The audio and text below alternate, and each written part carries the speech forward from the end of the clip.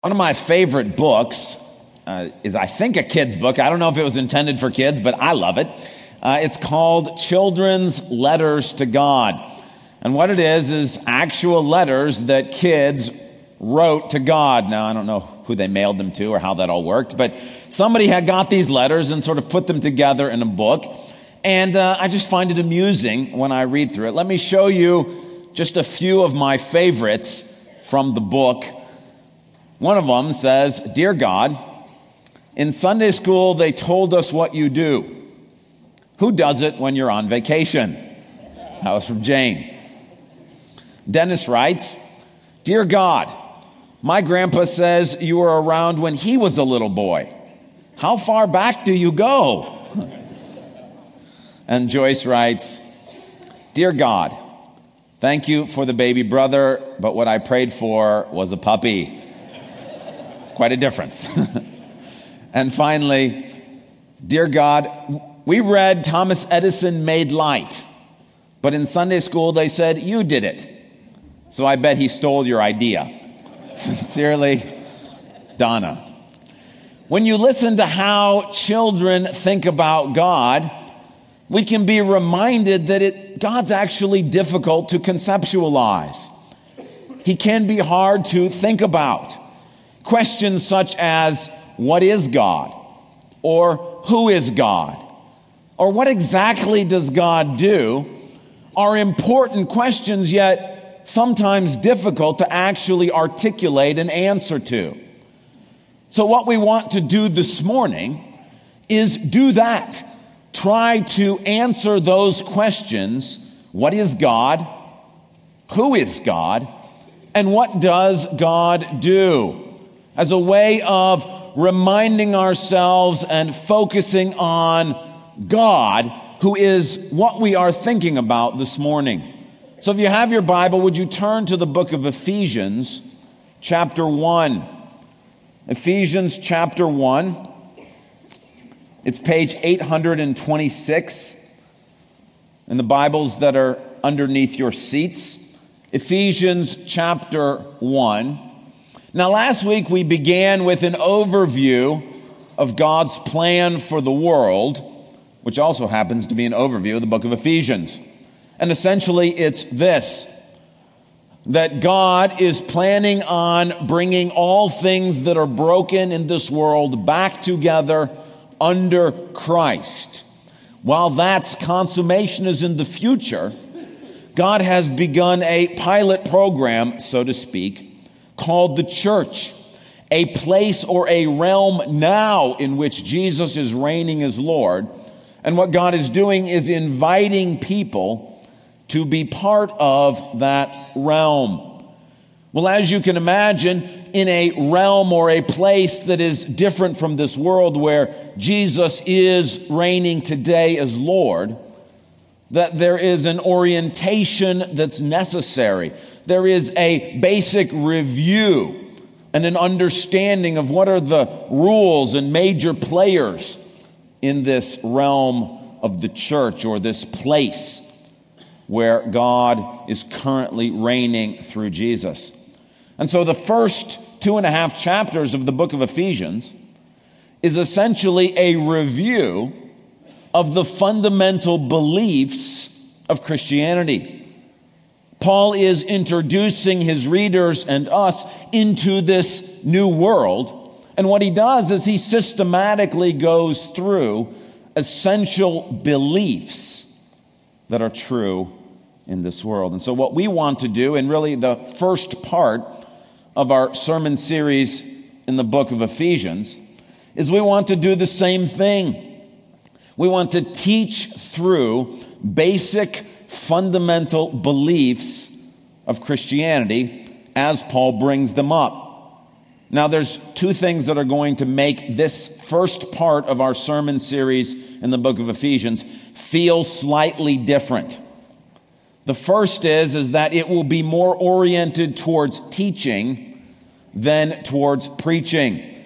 It's important to go through the basic fundamental ideas of what we believe as Christians. And in order to do that, we want to teach through some important doctrines of the faith. And so it will feel more like teaching than like preaching, but I still believe it will be very applicable to our lives.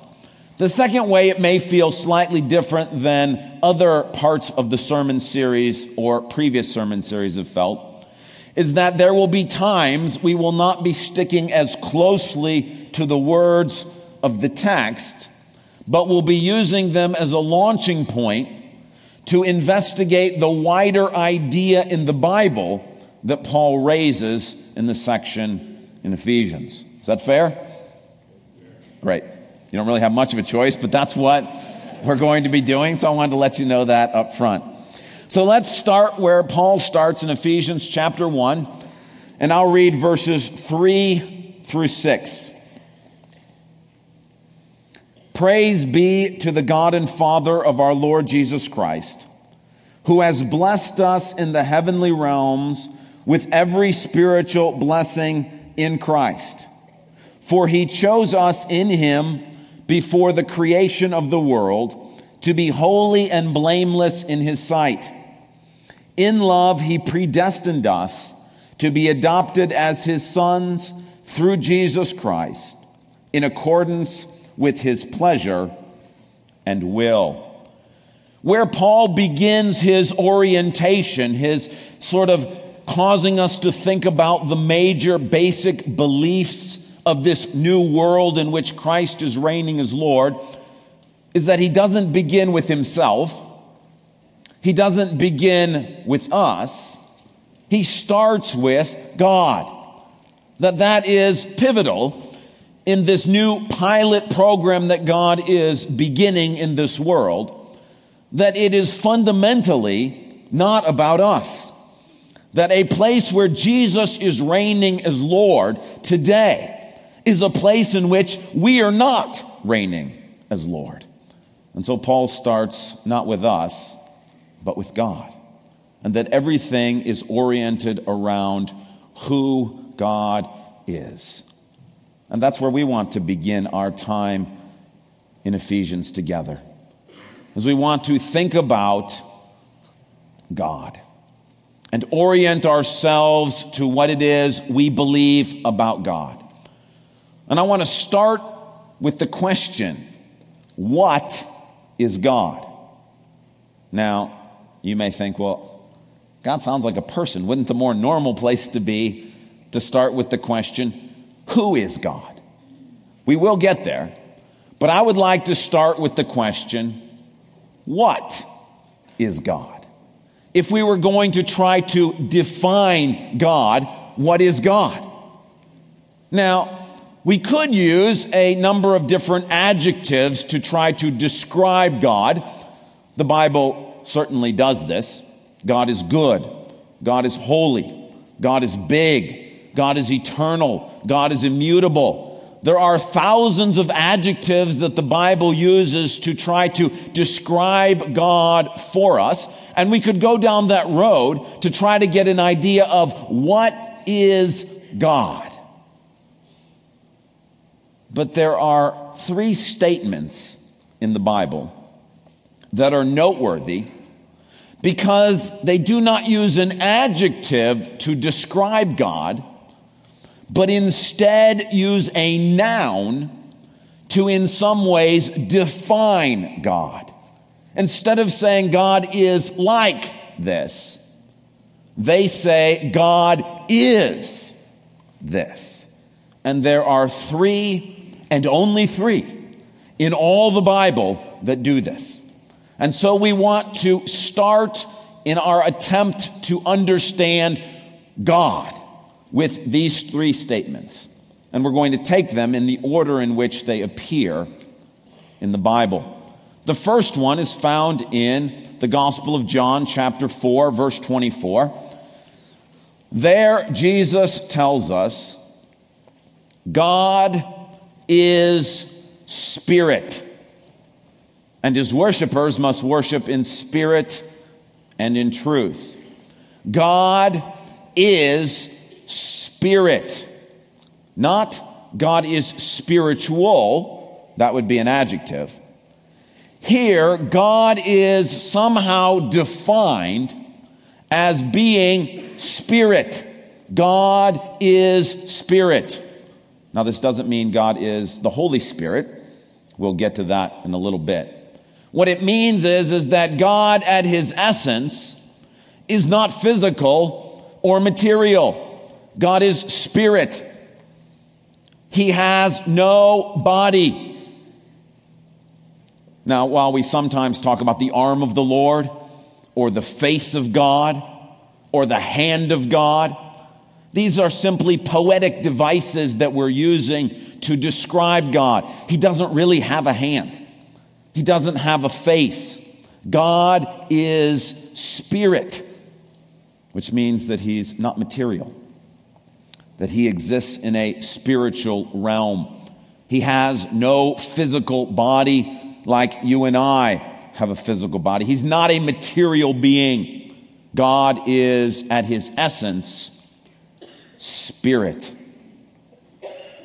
Now, what this means is that because God is spirit, he's not bound by the same kinds of limitations that you and I have, because we do have a body. So, for example, David says in Psalm chapter 139, "Where can I go from your spirit? Where can I flee from your presence? If I go up to the heavens, you are there. If I make my bed in the depths, you are there. If I rise on the wings of the dawn, if I settle on the far side of the sea, even there your hand will guide me, your right hand hold me fast." God is everywhere. We call this omnipresent. That means because God is spirit, he is not bound by spatial features. We could also have said it this way. David could have said, "If I go into the future, you are there. If I travel back into the past, you are there." Because God is spirit, because God does not have a physical body, he is not limited by time or space. He is everywhere present at the same time. Now, this is good news if you're a believer in Jesus, because this means that wherever you go, wherever you travel to, whatever unknown situation you are heading into, whether in the future or right now, God's already there. He's already there waiting for you. That there's no place that we go that God is not. God is not bound or limited by time and space. There is nothing in our future that God is not already inhabiting. There is no place that he will send us that he's not already there when we get there. That's good news. There's also some bad news associated with the fact that God is, at his essence, spirit. This means that God is present everywhere, and that when we are engaging in activities we should not be engaging in, God is there too. God is at every high school party. God is looking over our shoulder as we surf the internet late at night. God hears every phone conversation and reads every text, because God is spirit. He's not bound by time or space. He is everywhere. It also means that he's invisible. That this realm in which we interact with God is a realm that we interact with him by faith, not by sight. Now, this invisible God does some things to make himself visible, and we'll talk about one of those next week. But God at his essence is spirit, which means he is invisible to us. We cannot see him. We experience him, but he is invisible to us. God is spirit. That's the first defining statement in the Bible that uses a noun to define God. He is spirit. The second statement that we have in the Bible is found in 1 John chapter 1, verse 5. God is light. God is light. In him there is no darkness at all. This doesn't say God is bright or God is shiny. Those would be adjectives. Instead, God is light. Now, what does that mean? Well, to understand what it means, we have to think about light against the backdrop of darkness. God is light, and in him there is no darkness at all. Darkness is the idea of sin or confusion or disobedience. That's what darkness represents. God is light means that he is holy. He is pure. There is no evil within him whatsoever. There is nothing about God that is in any way impure. What that means is that God cannot lead us astray. That if we want to come out of the darkness of this world, God is the light that leads us out. That whatever he tells us to do is always the right thing for us to do. There's no impurity in him whatsoever. There's no impure motives. Everything that he does, everything that he is absolutely pure and holy. God is light. He cannot deceive us. This is why it says in the Bible that it is impossible for God to lie, which leads to this great statement in 2 Timothy 2:13. Even if we are faithless to God, he will remain faithful. Why? Because he cannot disown himself. At the very essence of who he is, he's light. He must be faithful to his promises. He cannot lie. He cannot do anything that is not good and right and just. God is at his essence completely and totally pure. Light. Now there is a downside to this, and that is for those who want to stay in darkness, who want to embrace a life of sin and disobedience. The problem is that God is at his essence light. And what light does to darkness is it destroys it.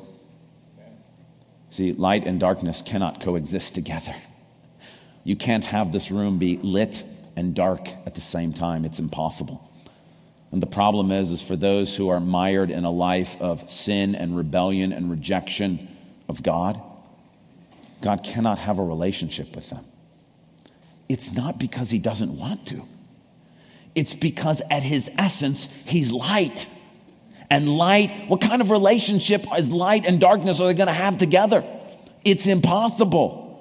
And so the problem is because God is light, when we cling to darkness, God's presence is a danger to us. Because God is light. That's the second definition of God's essence. God is spirit and God is light. There is a third statement that is given in 1 John chapter 4, verse 8, and also in 1 John chapter 4, verse 16. Whoever does not love does not know God, because God is love. Or in 1 John 4:16, God is love.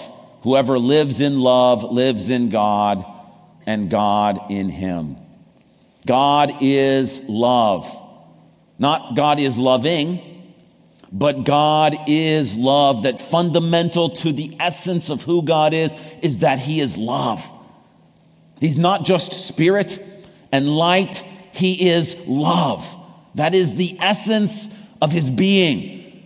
This is why we describe God as being merciful and compassionate and gracious and kind, because he is love. He is love.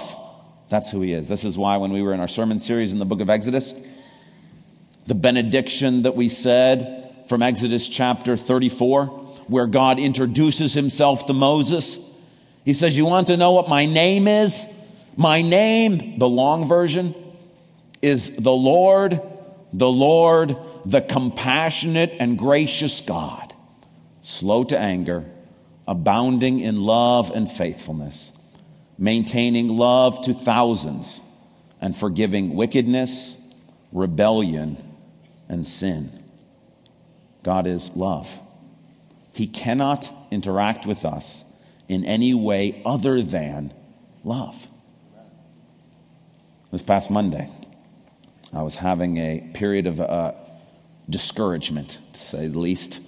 And I was sitting at my desk and I was praying earnestly in the midst of a discouraging time. And while I was doing that, while I was praying, when I finished, I looked up and there was an email waiting for me. Just one new email. You know how you go to your inbox and you check, and there's just one new email. And I opened up that email, and it happened to be the exact answer to what I was praying. And it was an encouragement from the Lord.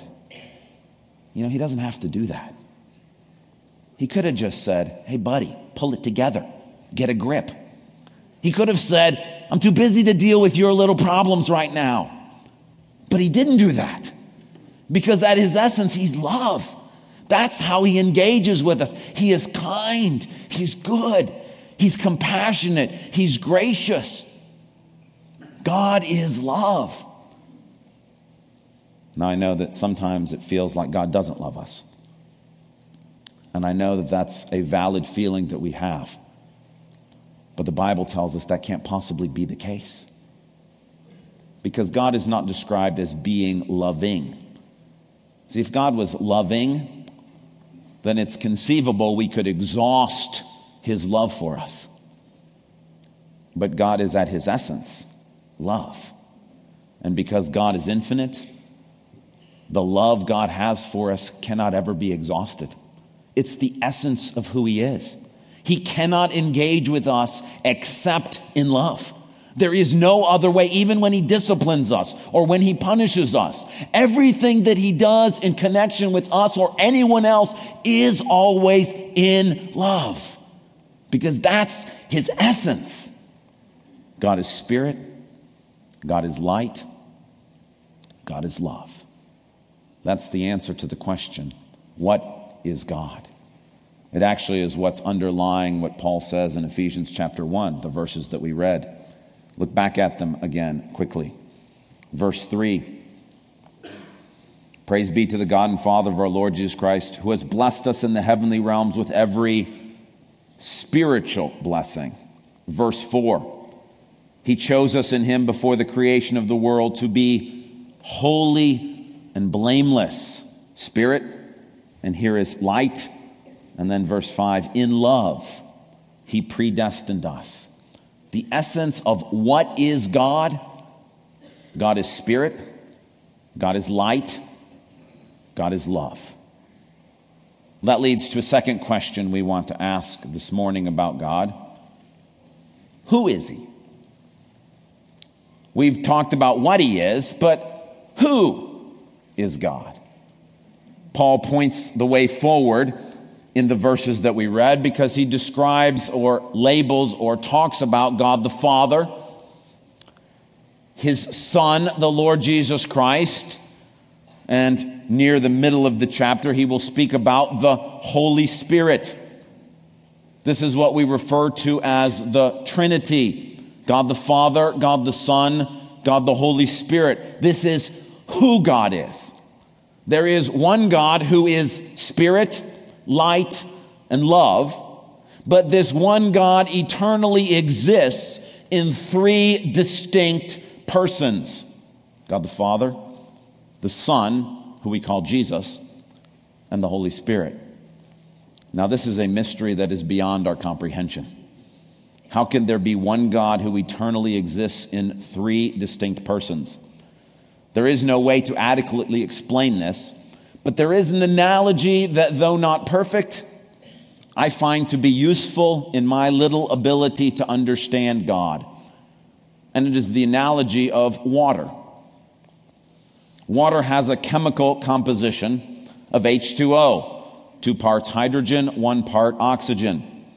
But if you take that chemical composition H2O, there are actually 3 substances in this universe that have that exact same chemical composition. Ice, liquid water, and steam or vapor.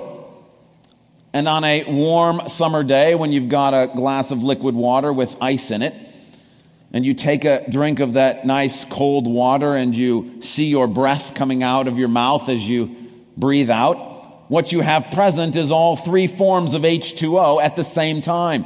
Ice, liquid water, and vapor, all present at the same time. So it is with God, so to speak. God's chemical composition, if you will, is that God is spirit, light, and love. That's what he is. But this God that is spirit, light, and love exists in three distinct persons: the Father, the Son, and the Holy Spirit. All three are God, but they have distinctives to who they are and what they do, in the same way that ice, liquid water, and steam have slightly different, though related, functions in this world.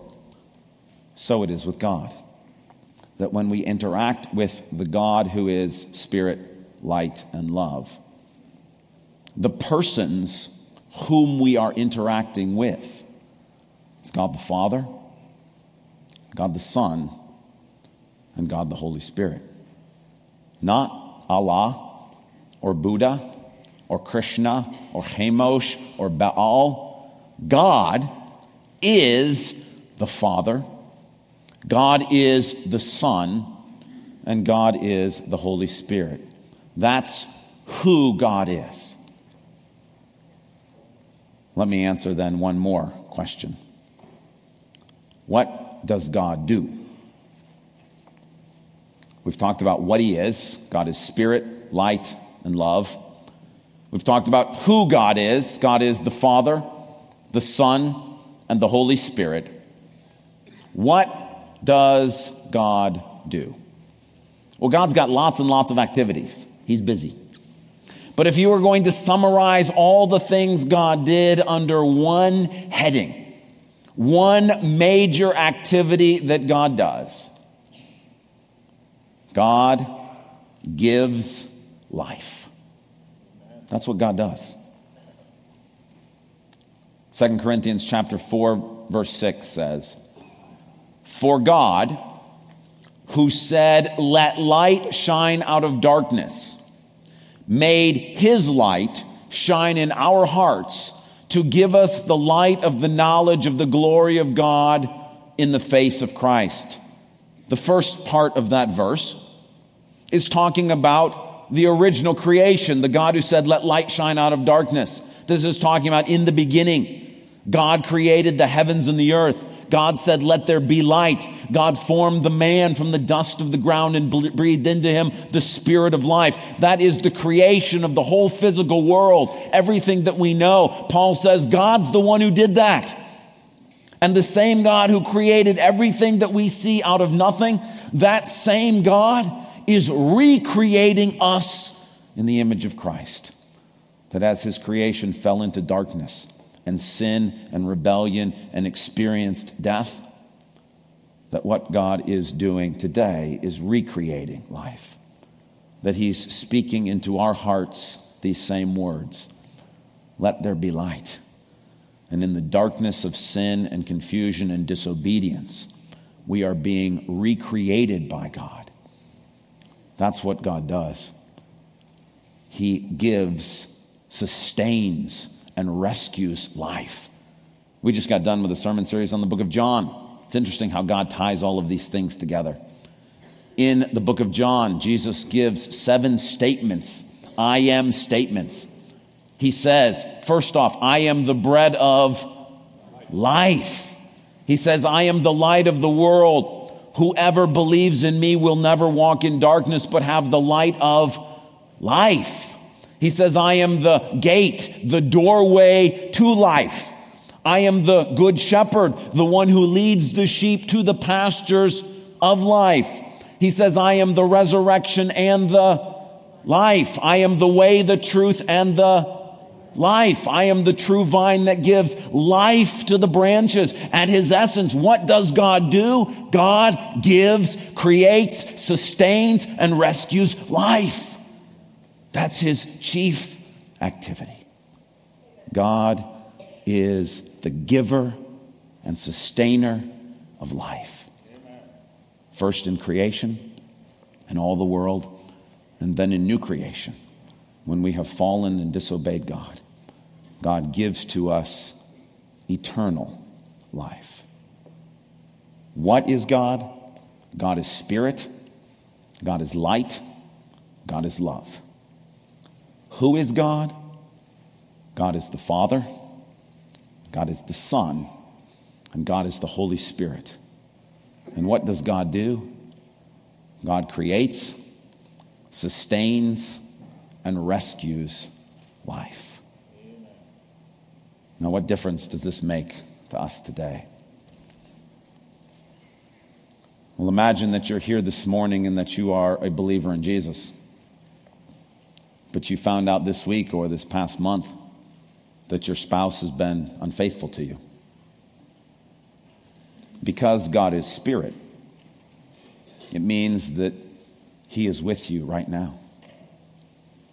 Because God is spirit, it means that he's never left you, that he's been near to you, and that wherever you go in the future, in this new confusing journey, God will be with you.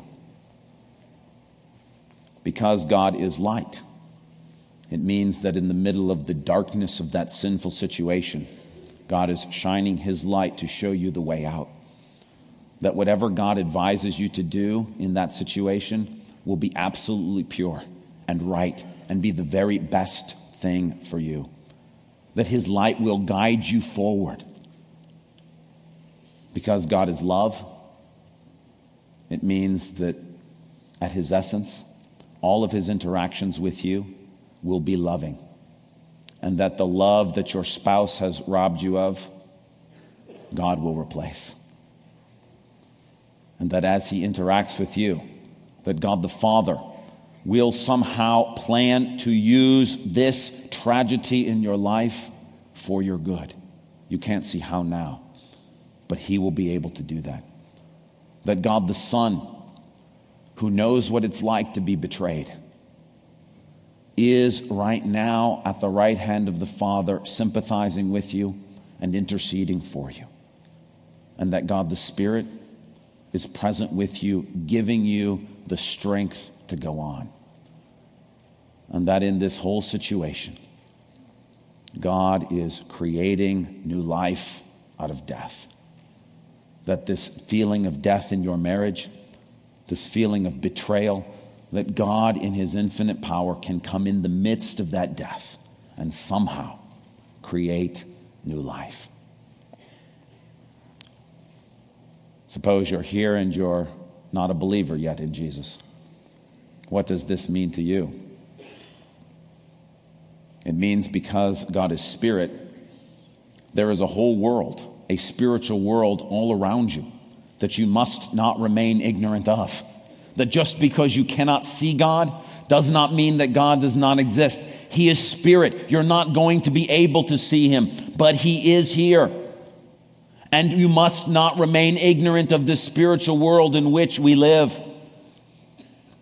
Because God is light, it means that he wants to lead you out of where you are, but you must not remain in rebellion against God, in ignorance and in disobedience. God's presence is a danger to you. That God who is all around, who is everywhere, he is to destroy you, not because he wants to, but because he's light. And if you stay in darkness, the only thing that can result when you meet God is that he can have no relationship with you. Darkness has no fellowship with light. But because God is love, that is not his desire. The longing of his heart is not to destroy you. The longing of his heart is to bring you into fellowship with him. And therefore, God the Father has planned a way that those who are his enemies can be adopted as his children.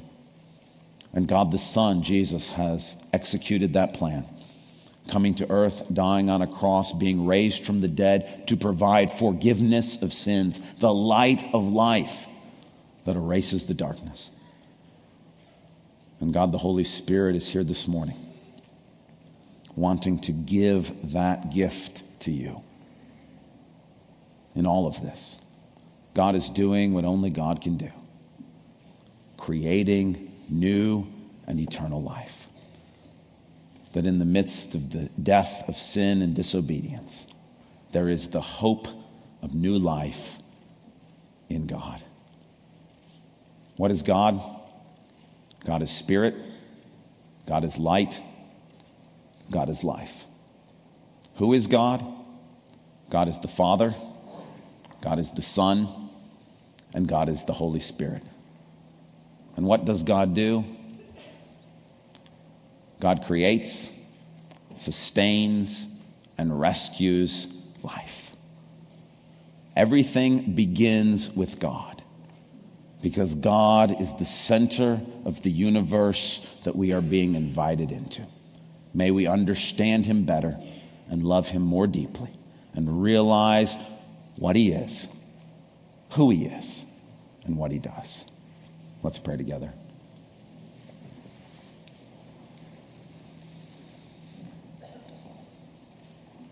God, it is inconceivable to us that we would be able to understand you, that you are distant from us, but yet near to us. Help us to know you better, to experience you more fully. Lord, our minds are filled with misperceptions and lies, that sometimes we think that you're just like we are. Sometimes we think that you are mean and vindictive. Sometimes we think that you are deceitful. Father, clear those thoughts from our minds. Help us to understand who you are and to relate to you. God, we thank you for the life that you give to us. May it be ever present in us, springing up to a new kind of existence, made possible through the sacrifice of your Son, Jesus Christ. In his name and by the power of the Spirit we pray. Amen.